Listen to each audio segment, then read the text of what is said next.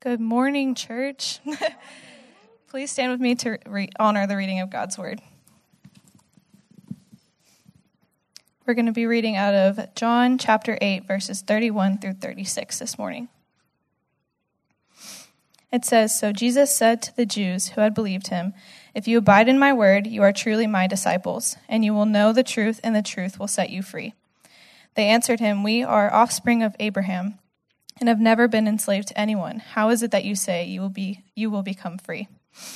Jesus answered them, 'Truly, truly, I say to you, everyone who practices sin is a slave to sin. The slave does not remain in the house forever, the son remains forever. So if the son sets you free, you will be free indeed.'" This is the word of the Lord. Man, thank you, Caitlin. Awesome job.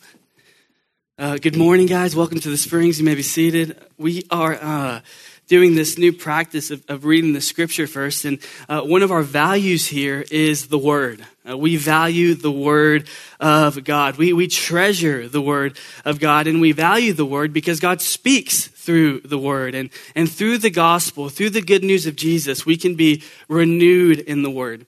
That there's actually this supernatural transaction that happens when we look at the word of God with our eyes, let it into our hearts, and live it out with our lives, that we begin to be transformed and renewed. And so when we do our scripture reading, the first thing, it's a beautiful moment where we allow the word of God to speak first. Before I come up behind the pulpit and say something, before anybody else comes up here and shares their thoughts on the word, we want the word of God to speak first and have its highest place of authority in our lives. And so that is something I'm really excited about, and it's so awesome just to hear the word from people in our church. And so we are in the book of John. We've been in the book of John for the past few weeks, and we've been looking at the power and beauty of God's word through a series called Abide. And this series is super special because we're actually doing this series alongside our global family called Every Nation, which is a family of churches and ministries. So all over the world, we've been going through this series, through these texts, through this idea of abiding, and it's been really special. And one of the goals of this series is really simple, that we would grow in abiding with Jesus. And this is one of the greatest gifts that you and I have been given by God. It's this: eternal union with him. One of the greatest gifts that you and I have is that we are eternally connected with God in such a way that we can experience union with him, and this union cannot be separated by anything this world has to offer, because the world did not create this union. And this union cannot be taken away when you place your faith in Jesus, because Jesus has died to get his spirit inside of you. And this is what makes the good news of the gospel good news. Is that when you place your faith in Jesus, you become united with him. And so when the authors in the scriptures talk about abiding time and time again, you need to understand that they are talking about something that the people of God before them, their ancestors in the Old Testament, longed for. They're describing an experience that men and women of God before them desperately longed for: eternal union with God. Connection with God that isn't dictated by your best moments or your worst moments, that isn't dependent on how obedient you can be to the law and how awesome your sacrifices are, but it's dependent on faith in Jesus. God's presence inside of you, and living in light of that, communing with him, submitting to him, living in his word, and building our life upon it, because it is a firm foundation. But here's the problem, church. We are called to live in the word, but most of us, myself included, just settle for visiting it occasionally. We're called to build our lives upon the word, but most of us, myself included, just settle for driving by it. And this is the good news of the kingdom of God, that Jesus shows us that when we live in the word and we build our life upon the word gives life. The word changes things. The word feeds our spirit, as we discussed last week. And this morning, we are going to unpack this idea that the word sets us free. And so we've been in the book of John, and John has some pretty lengthy chapters, and I want you to look at the word with me. So if you don't have a Bible, please raise your hand. Our team is actually going to hand out Bibles. So if you want to shoot up your hand and get a Bible in your hand, I invite you to do that right now. And if you don't own a Bible, this is our gift to you. So take this Bible with you, write your name in it, and we invite you to take that home and look at that word and live in that word. So if you don't have a Bible, please raise your hand and we're going to hand those out. And I invite you to look at John chapter 8, verse 31 with me. We're going to work our way through some of these scriptures together. John chapter 8, verse 31 through 32. This is what it says. So Jesus said to the Jews who believed him, "If you abide in my word, you are truly my disciples, and you will know the truth, and the truth will set you free." They answered him, "We are offspring of Abraham and have never been enslaved to anyone. How is it that you say you will become free?" So let's pause to cover a little bit of background. In this moment where we find Jesus is in a familiar moment.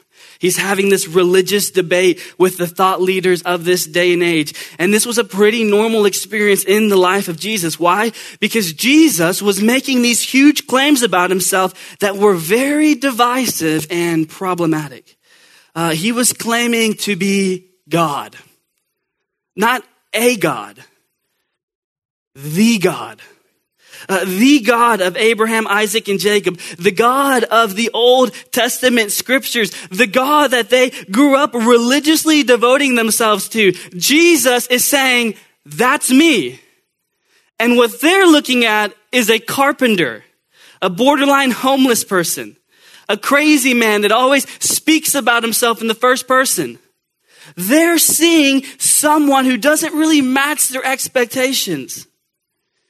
And what's so amazing about this moment is that at this point in Jesus' ministry, he has publicly revealed himself to be God in the flesh. And one group of people, they're like really excited about this. They're acting like they knew it the whole time. I told you he was God, didn't I? You know, like I've been a Cincinnati Bengals fan since the beginning. I knew Jesus was God. I've been telling you. And then another group is skeptical. They doubt. It doesn't make sense to them. And nonetheless, Jesus engages them. And this portion of scripture is known as a legal debate. In this conversation, a handful of subjects and themes are brought to the surface. But for the sake of time, I want to focus in on a few of them that I put into 2 points that will help frame this text. The first one is lies and truth. And the second is freedom and enslavement. Lies and truth. Freedom and enslavement. Let's talk about lies and truth. Let's look at verse 31 and 32 again. So Jesus said to the Jews who believed him, "If you abide in my word, you are truly my disciples, and you will know the truth, and the truth will set you free." And so when Jesus says that he offers a truth that will set them free, at the same time, he's saying that they're enslaved to something and need freedom. And this idea of this people being enslaved and need of freedom may sound ancient to you, may sound out of context, but it angered the Jewish audience that Jesus was speaking to. And this is what they said in verse 33. They said, "We are offspring of Abraham, and we've never been enslaved to anyone. How is it that you say you will become free?" What? They've never been enslaved to anyone? The history books have confirmed this indeed is a lie. Their book actually tells the story of enslavement to Egypt and Babylon. And some have commented that, oh man, these individuals are just being super technical, like I wasn't enslaved, that was my ancestors, and if that was me back then, it would have never happened. And yet they're forgetting that as they say these words, they're currently enslaved to Rome. And Rome is the oppressive force that is making them bow down to them and serve them. And what we see here is that this tragic lie reveals something heartbreaking about the nature of sin at work in humanity. That sin has the power to plant lies inside of the human heart that eventually grows into stories we actually believe about ourselves or the world that we live in. And these lies don't align with the truth, and they affect the way we view ourselves. They affect the way we view the world, and then how we interact in the world. This is lie-based thinking. John Mark Comer in his book, Live No Lie, says, "The problem is less that we tell lies and more that we live them. We let false narratives about reality into our bodies, and they wreak havoc in our souls. The problem is less that we tell lies and more that we live them. We don't have a problem telling lies. We've let these lies grow inside of our heart in such a way that it begins to shape and form the way we view the world and interact in the world. Lies like, I'm too busy. No one's ever said that. I'm too busy to go to church. I'm too busy to slow down to be with God. I'm too busy to participate in community. I'm too busy to check in on my family. And what this lie says is that God, who is the author of your story, loves you so much that he would put so much on your schedule, completely fill your schedule with just enough activities to make sure you don't have time to pursue the things that his word calls life-giving. These aren't just lies we tell ourselves. They're lies we live in. Lies that sound like this: if you truly knew my past, you'll never accept me. Or if you knew what I was currently struggling with and dealing with, you would surely reject me. And so instead of experiencing healing and freedom that is on the other side of vulnerability and confession, we keep it locked up inside of us because we believe that that is the safest option. But in fact, it's the deadliest because it's not making life better. It's making it worse. Where does this come from? Why is this our story? The moments of deception that we give ourselves to all find their origin in what's often called the Great Deception. Turn with me to Genesis chapter 3. Let's look at verse 1. It says, the serpent was more crafty than any other beast of the field that the Lord God had made. He said to the woman, did God actually say you shall not eat of any tree in the garden? And the woman said to the serpent, we may eat of the fruit of the trees in the garden, but God said, you shall not eat of the fruit of the tree that is in the midst of the garden, neither shall you touch it lest you die. But the serpent said to the woman, you will surely not die. For God knows that when you eat of it, your eyes will be opened and you will be like God, knowing good and evil. So when the woman saw that the tree was good for food and that it was a delight to the eyes and that the tree was to be desired to make one wise, she took of its fruit and ate. And she also gave some to her husband who was with her, and he ate. Verse 7, then the eyes of both were opened and they knew that they were naked. And they sewed fig leaves together and made themselves loincloths. So what's happening here? We have man, woman, talking snake. What is this? Well, the first humans, Adam and Eve, were created by God to live with God and live for God. They were created to enjoy eternal union with him.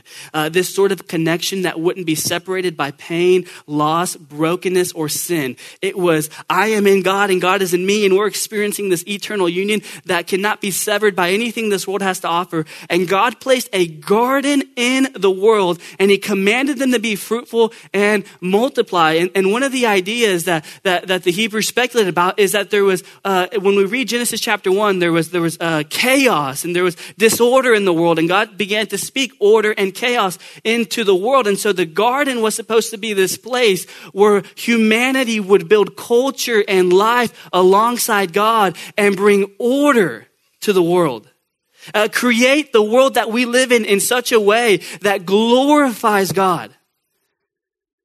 Create a life, a world that's filled with life and love. And the devil, often called the enemy, appears in the form of a serpent and does not like God's agenda of creating a flourishing life and love. And his agenda is the exact opposite. It's death.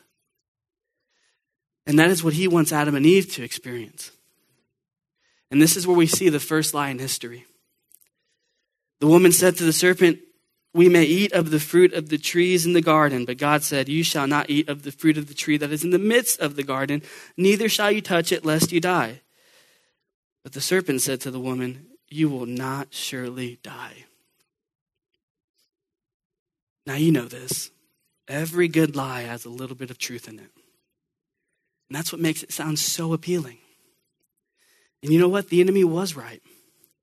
They were not going to die in the sense that they were immediately going to drop dead and cease to breathe.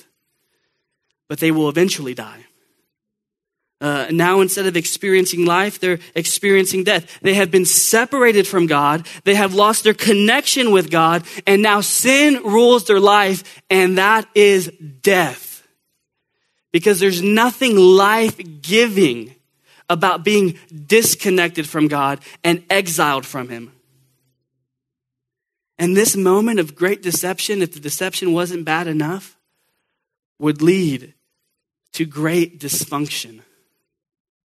Let's continue reading in Genesis 3, verse 8. And they heard the sound of the Lord walking in the garden in the cool of the day, and the man and his wife hid themselves from the presence of the Lord God among the trees in the garden. But the Lord God called to the man and said, "Where are you?" And he said, I heard the sound of you in the garden, and I was afraid because I was naked and I hid myself. He said, "Who told you that you were naked? Have you eaten of the tree of which I commanded you not to eat?" Verse 12, the man said, "The woman you gave to me, she gave me the fruit of the tree and I ate." Then the Lord God said to the woman, "What is it that you have done?" And the woman said, "The serpent deceived me and I ate." The great deception has caused all sorts of dysfunction. And you and I know this. We live in a world that's just wrapped up and filled with all sorts of dysfunction. And I want to point out 4 specific dysfunctions in this passage that I believe are the root for all dysfunctions we see in the world. The first is a dysfunctional relationship with God. Look at verse 8. They heard the sound of the Lord God walking in the garden in the cool of the day, and the man and his wife hid themselves from the presence of the Lord God among the trees in the garden. But the Lord God called to the man and said to him, "Where are you?" This was never the design for the relationship with God. It was never about hiding and retreating. It was always about abiding and remaining connected. And now, instead of placing themselves before the presence of God and enjoying communion with him that has clearly been broken, and instead of abiding, they find themselves hiding, running away from him. The second is a dysfunctional relationship internally within ourselves. Verse 10, and he said, "I heard the sound of you in the garden, and I was afraid because I was naked and I hid myself." Adam, in this moment, recognizes something about himself that he wasn't even aware previous to this moment. He notices that he's naked and he's conflicted. That the very way that God designed him to live and to be in the garden is now a source of tension in his heart, because as he begins to examine himself, he senses that this is not right. I must cover myself. And that which God created and called beautiful, now it has become a source of conflict and shame in his heart. His body before the fall never caused any internal conflict, and now fear is in his emotional capacity, which it wasn't before. Now he is afraid of God. He looks at himself and he's far removed from the reality he was living in moments ago when he was naked and without shame. There's dysfunction internally. Third, dysfunctional relationships with each other or with one another. Verse 12, the man said, "The woman you gave me, she gave me the fruit of the tree and I ate. If you would have never given her to me, this would have never happened, God." And then the woman said, well, it was the serpent who deceived me and I ate. Adam is blaming Eve. Eve is blaming the serpent. Connection with each other has been lost. And now what fills that void? Strife, disagreement, arguments, bitterness. Last, and the one that's rarely talked about, is a dysfunctional relationship with creation. When we go down to verse 22, it says, "The Lord God said, behold, the man has become like one of us, knowing good and evil. Now lest he reach out his hand and take also the tree of life and eat and live forever. Therefore the Lord God sent him out of the garden to work the ground from which he was taken. He drove out the man, and at the east of the Garden of Eden, he placed the cherubim and the flaming sword that turned every way to guard the way to the tree of life." When there was once this harmonious relationship with creation, You can walk the garden, enjoy the garden, do whatever you want in the garden except touch that tree. Now they've been removed from that. And where there was order being brought to the world, now we see disorder in the world. And instead of creation partnering with humanity, we see creation at war in this planet. The world isn't working the way God intended, and the world that we live in is marked by death and destruction, brokenness. Instead of there being an unending source of resources and joy, now the world we live in only provides temporary resources and creates more longings for joy than fulfilling them. The great deception has caused all sorts of dysfunction. And we live in a world where we're drowning in deceptive ideas and they get inside of our heart. And the worst part is we allow them to disciple us. We allow these false thoughts about ourselves and about God influence us in such a way that they begin to form us and shape us and instruct us how to live. These lies aren't liberating. They're not life-giving. They distort reality. They keep us enslaved and create death. And Jesus, where we find him in this moment, is having this religious debate with the thought leaders of the day and age, and he sees how enslaved they are to their lies. And in a moment of love, he exposes the true nature of his lies. And so this is what Jesus says in verse 44 when we look down in chapter 8. This is tough. You are of your father, the devil. Oh, Jesus, come on. They're not going to come back after that. And your will is to do your father's desires. He was a murderer from the beginning and does not stand in the truth because there is no truth in him. When he lies, he speaks out of his own character, for he is a liar and the father of lies. And hear this, the lies that we choose to live in come straight from the father of lies, the devil. And the devil is a real enemy. The word also calls the enemy the accuser.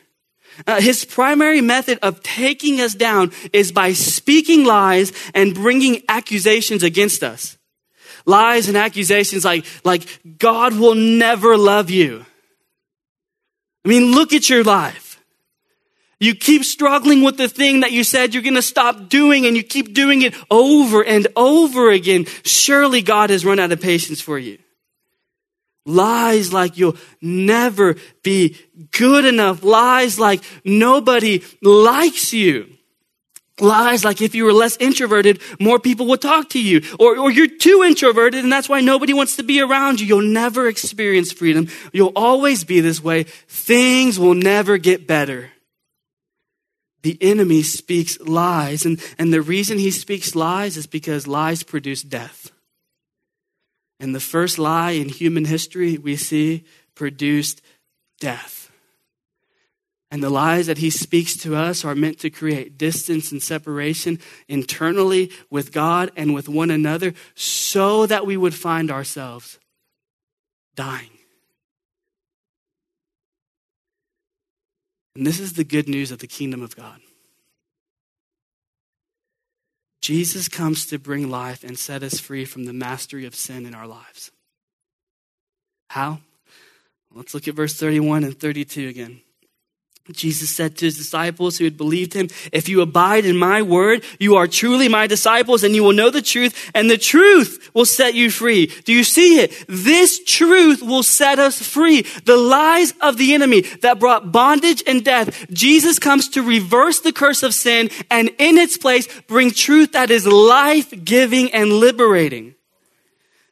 E.W. Klink says that the force of the word truth in John's gospel is better conveyed by the word reality. Truth is the reality seen when all the illusions and delusions of sin are dispelled by the word of God.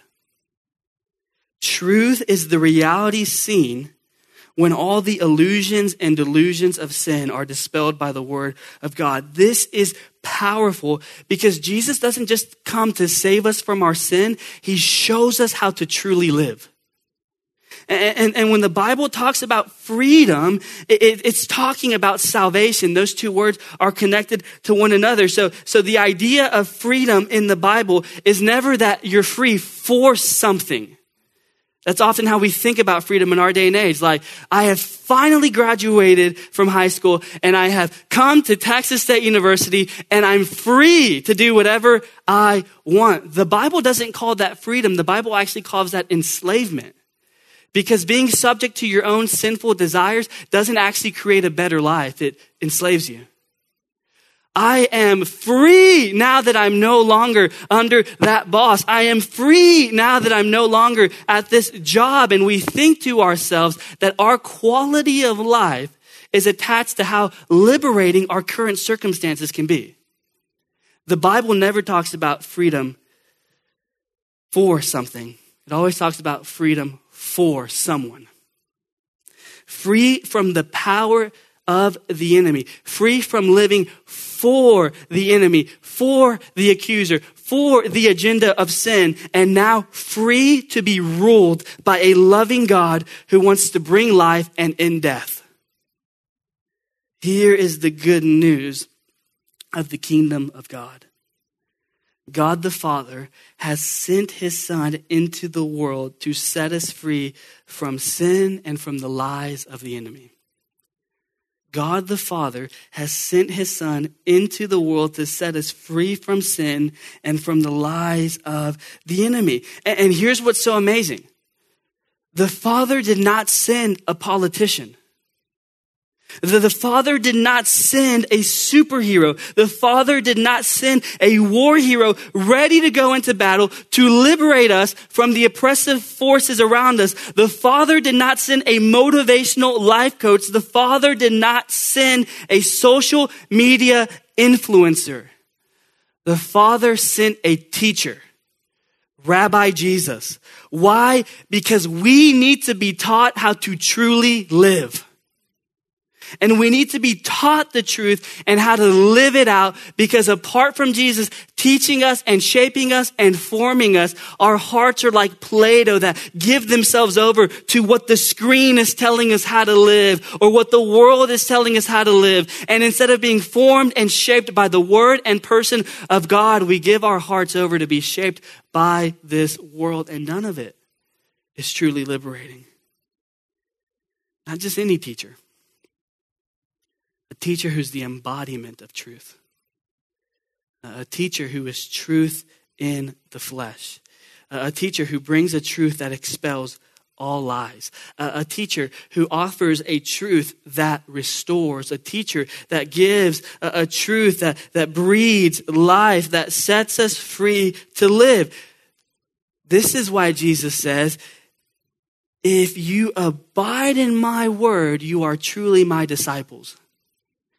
And you will know the truth, and the truth will set you free. Jesus is a rabbi. He is a teacher. And what is a disciple? A disciple is a learner. A disciple is a student and follower of Jesus. This was sort of the normal relationship. You would have the rabbis, and they would have their group of students, their apprentices, their followers, their students, and they would pour everything they have into their students so that they could live like them and be like them. And Jesus is saying, if you are truly my disciple, if you truly submit yourself to my teaching, you will abide in my word. And what do we do when we receive this word? We put it into practice. This is the nature of abiding. This is the rhythm of abiding. Receiving the word and doing it. Receiving the word and doing it. And what we see happen when we receive the word of God and we put it into practice in our lives is that we begin to experience a freedom and a life-giving relationship with God that nothing in this world has to offer. I was having coffee with a friend the other day, and we were talking about how we're following Jesus, and I shared with him, when I do the stuff that Jesus tells me to do, I feel good throughout the day. Like when I try to just live in this word and read it and practice prayer, and if God calls me, through his word to practice patience and be slow to anger, my attempts at doing those things, though they may not be perfect, actually produce some sort of life in me that I can't explain how it happens.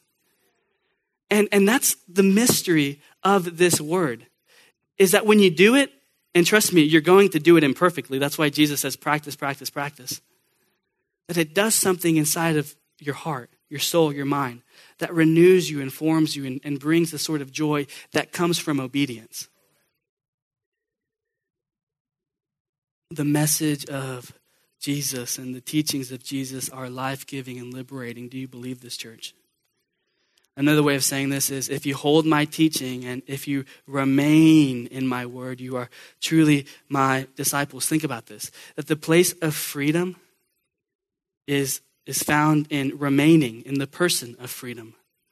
Being so attached, so close, communing with him. And what's so great is that this person can be known in a personal way. And let me tell you something about this person, Jesus. He's way more interested in your freedom and well-being than you could ever imagine. He is more interested in seeing you thrive and experience life and experience joy and happiness than you could ever imagine. And the things that you believe are restrictive, let me tell you, that's a lie from the enemy trying to hold you back from experiencing the very thing God wants to give you that would bring life and breakthrough to your life. There is freedom in following Jesus.